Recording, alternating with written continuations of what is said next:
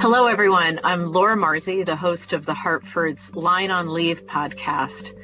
Who could have predicted that when we began this podcast just last year to discuss trends in paid family and medical leave, how absolutely essential paid leave has become for millions of Americans today.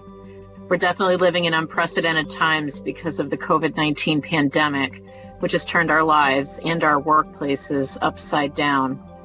With me today to talk us through the new landscape of leave is Janice Malcolm Beaker. Janice is an associate counsel here at the Hartford and one of our foremost authorities on employee leave and disability. Welcome, Janice. Thanks so much for having me, Laura. And you are right, it is indeed a new landscape. More than ever, employees need some sort of relief. Many of them can't work because of this COVID-19 quarantine crisis. They may be under an isolation or a quarantine order, or they have to stay home with their children because the school's closed or the daycare is closed. And as you said, Laura, this is truly unprecedented, not just here, it's just global. But the response at the federal and state level has truly been unprecedented as well. The federal government and several states have either created new laws or they revised existing leave laws at rapid speed to be able to bring expeditious help to workers who are negatively impacted by this virus. Exactly. And, right off the top, I wanted to let our listeners know that Janice and the rest of our legal team has been closely tracking all of the legislation that's been passed to keep our employer and broker partners updated. And because we're one of the leading leave management and disability carriers, the Hartford has quickly updated its claims and system platforms and processes to administer the new emergency leave laws in accordance with all this legislation. I wanted to let our listeners know that Janice has published a number of extremely informative and detailed pieces on the major federal and state emergency COVID-19 leave legislation and what that means to employers and their employees.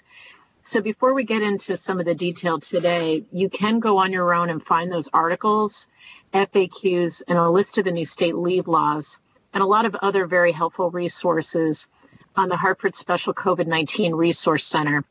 You can find that at thehartford.com/PFML. You'll get a lot of general information, but then when you get into our paid family medical leave resource center, you will get a lot of the articles and helpful information that Janice has personally authored. So thank you, Janice, for your time today. And I know you've been extremely busy staying current with all the new laws. You've given us such great detail in your articles. I was wondering for our listeners if you could just give us a quick overview of some of the major developments. Certainly, Laura, I can do that. So let's go back to March 18. That's the day when two major pieces of leave legislation were passed, one at the federal level and the other at a state level. So Congress passed the Families First Coronavirus Response Act.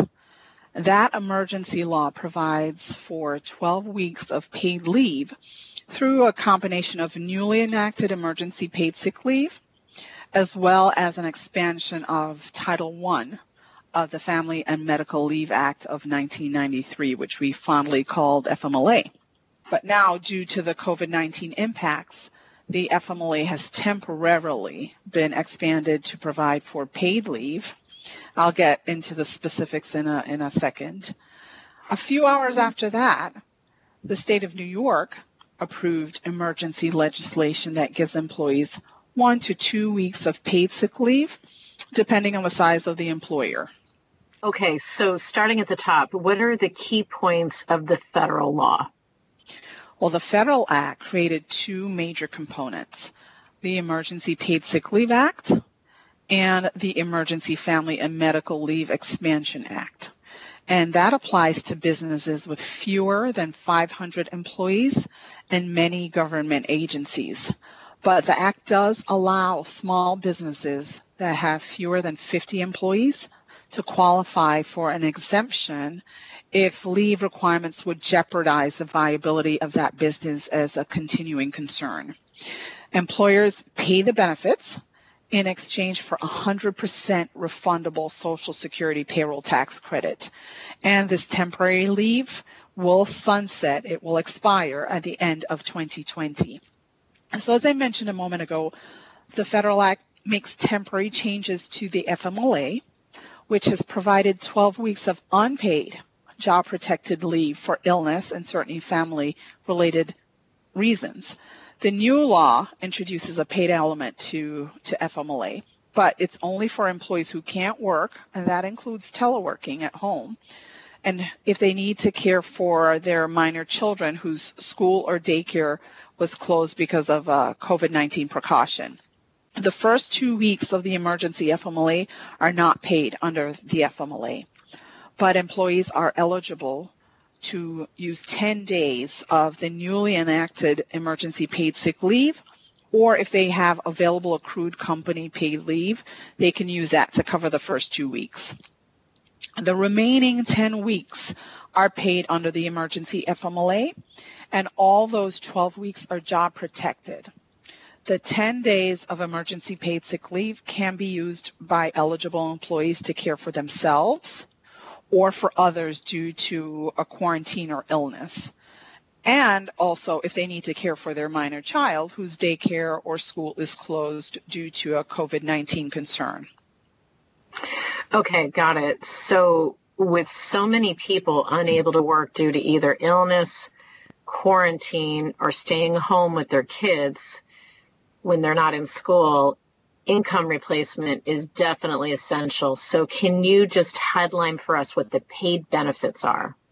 Certainly. For the emergency FMLA, the benefit is 2/3 or 67% of the person's regular rate of pay, but it would be capped at $200 per day and $10,000 overall. For the emergency paid sick leave, if the employee can't work or telework, they can get up to $511 per day or $5,110 in total if they need the leave for themselves, or they can get up to $200 per day or $2,000 in total if the employee's leave is for another individual. Got it. So these paid scenarios are in effect from now until the end of this year. Is that correct? That's correct. But that's not the case with recent legislation in New York and also New Jersey. So the New York law that provides for employer paid emergency sick leave, it does not have a sunset provision. So someone could be on paid leave until a quarantine order has been lifted. And if someone needs to be out longer than the emergency paid sick leave provides, they may be eligible to receive emergency New York disability benefits or paid family leave.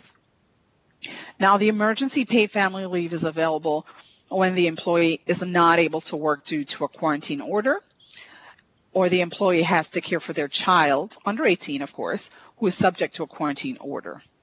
That pays 60% of their salary up to a maximum of $840.70 per day for the duration of the quarantine, while the emergency disability benefit is available if the employee can't work because of a quarantine order and has exhausted all their sick leave under the emergency New York law.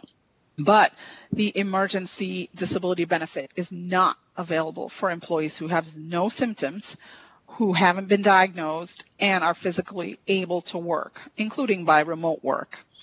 Emergency paid family leave and emergency disability benefits are also not available for an employee's own quarantine if they work for a company with 100 or more employees. The emergency disability benefit maximum is $2,043.92.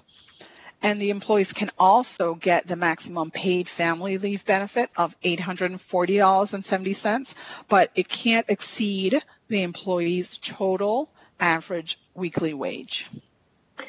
So you talked about different states having reactions to the crisis. What was New Jersey's response to the financial impacts of COVID-19? Well, New Jersey took a different tactic. They did not increase the amount of money that you get. They just expanded the reasons. So on March 25th, the New Jersey law was passed, and it gives employees greater access to family leave insurance and disability benefits, which are paid benefits. While the New Jersey law was expanded in response to COVID-19 impacts, It really establishes a framework for future response to other communicable diseases during a public health emergency. In this current COVID-19 environment, the New Jersey law allows employees to take temporary disability benefits if they're ill or exposed to the disease, or if they have to stay home to help prevent the spread of the disease. It also allows employees to take family leave insurance if they need to care for a family member who is also ill or quarantined due to COVID. It allows employees to use earned sick leave if a public health emergency requires the closure of the workplace of the employee, or if the child's school or daycare center is closed, or if a family member under their care is quarantined under the public health emergency law. There is an unpaid leave law in New Jersey. It's called the Family Leave Act, and that is also available if the employee needs to care for a family member who is ill or quarantined due to a public health emergency like COVID. Okay, thank you for all the detail on that. Now, can you explain how these changing leave laws interact with the emergency federal legislation that you talked about initially at the top of the podcast?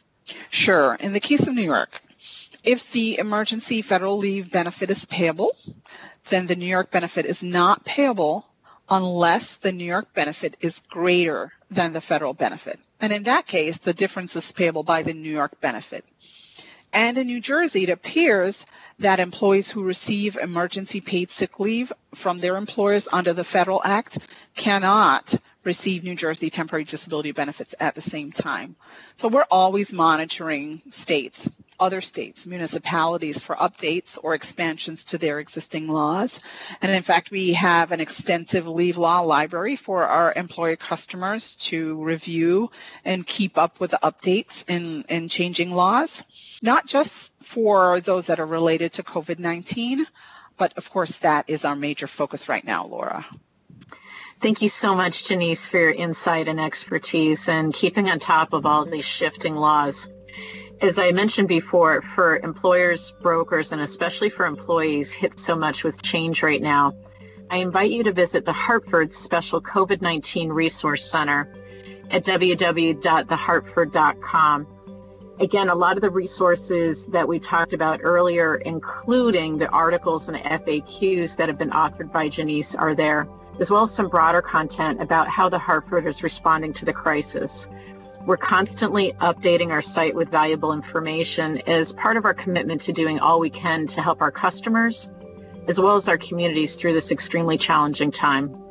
Thank you again to all of our listeners. We hope this has been helpful and has provided answers in a time of great uncertainty. And on behalf of the Hartford, it's our hope that everyone, our families, our customers, our communities stay safe and healthy. We're here for you, and thank you for listening.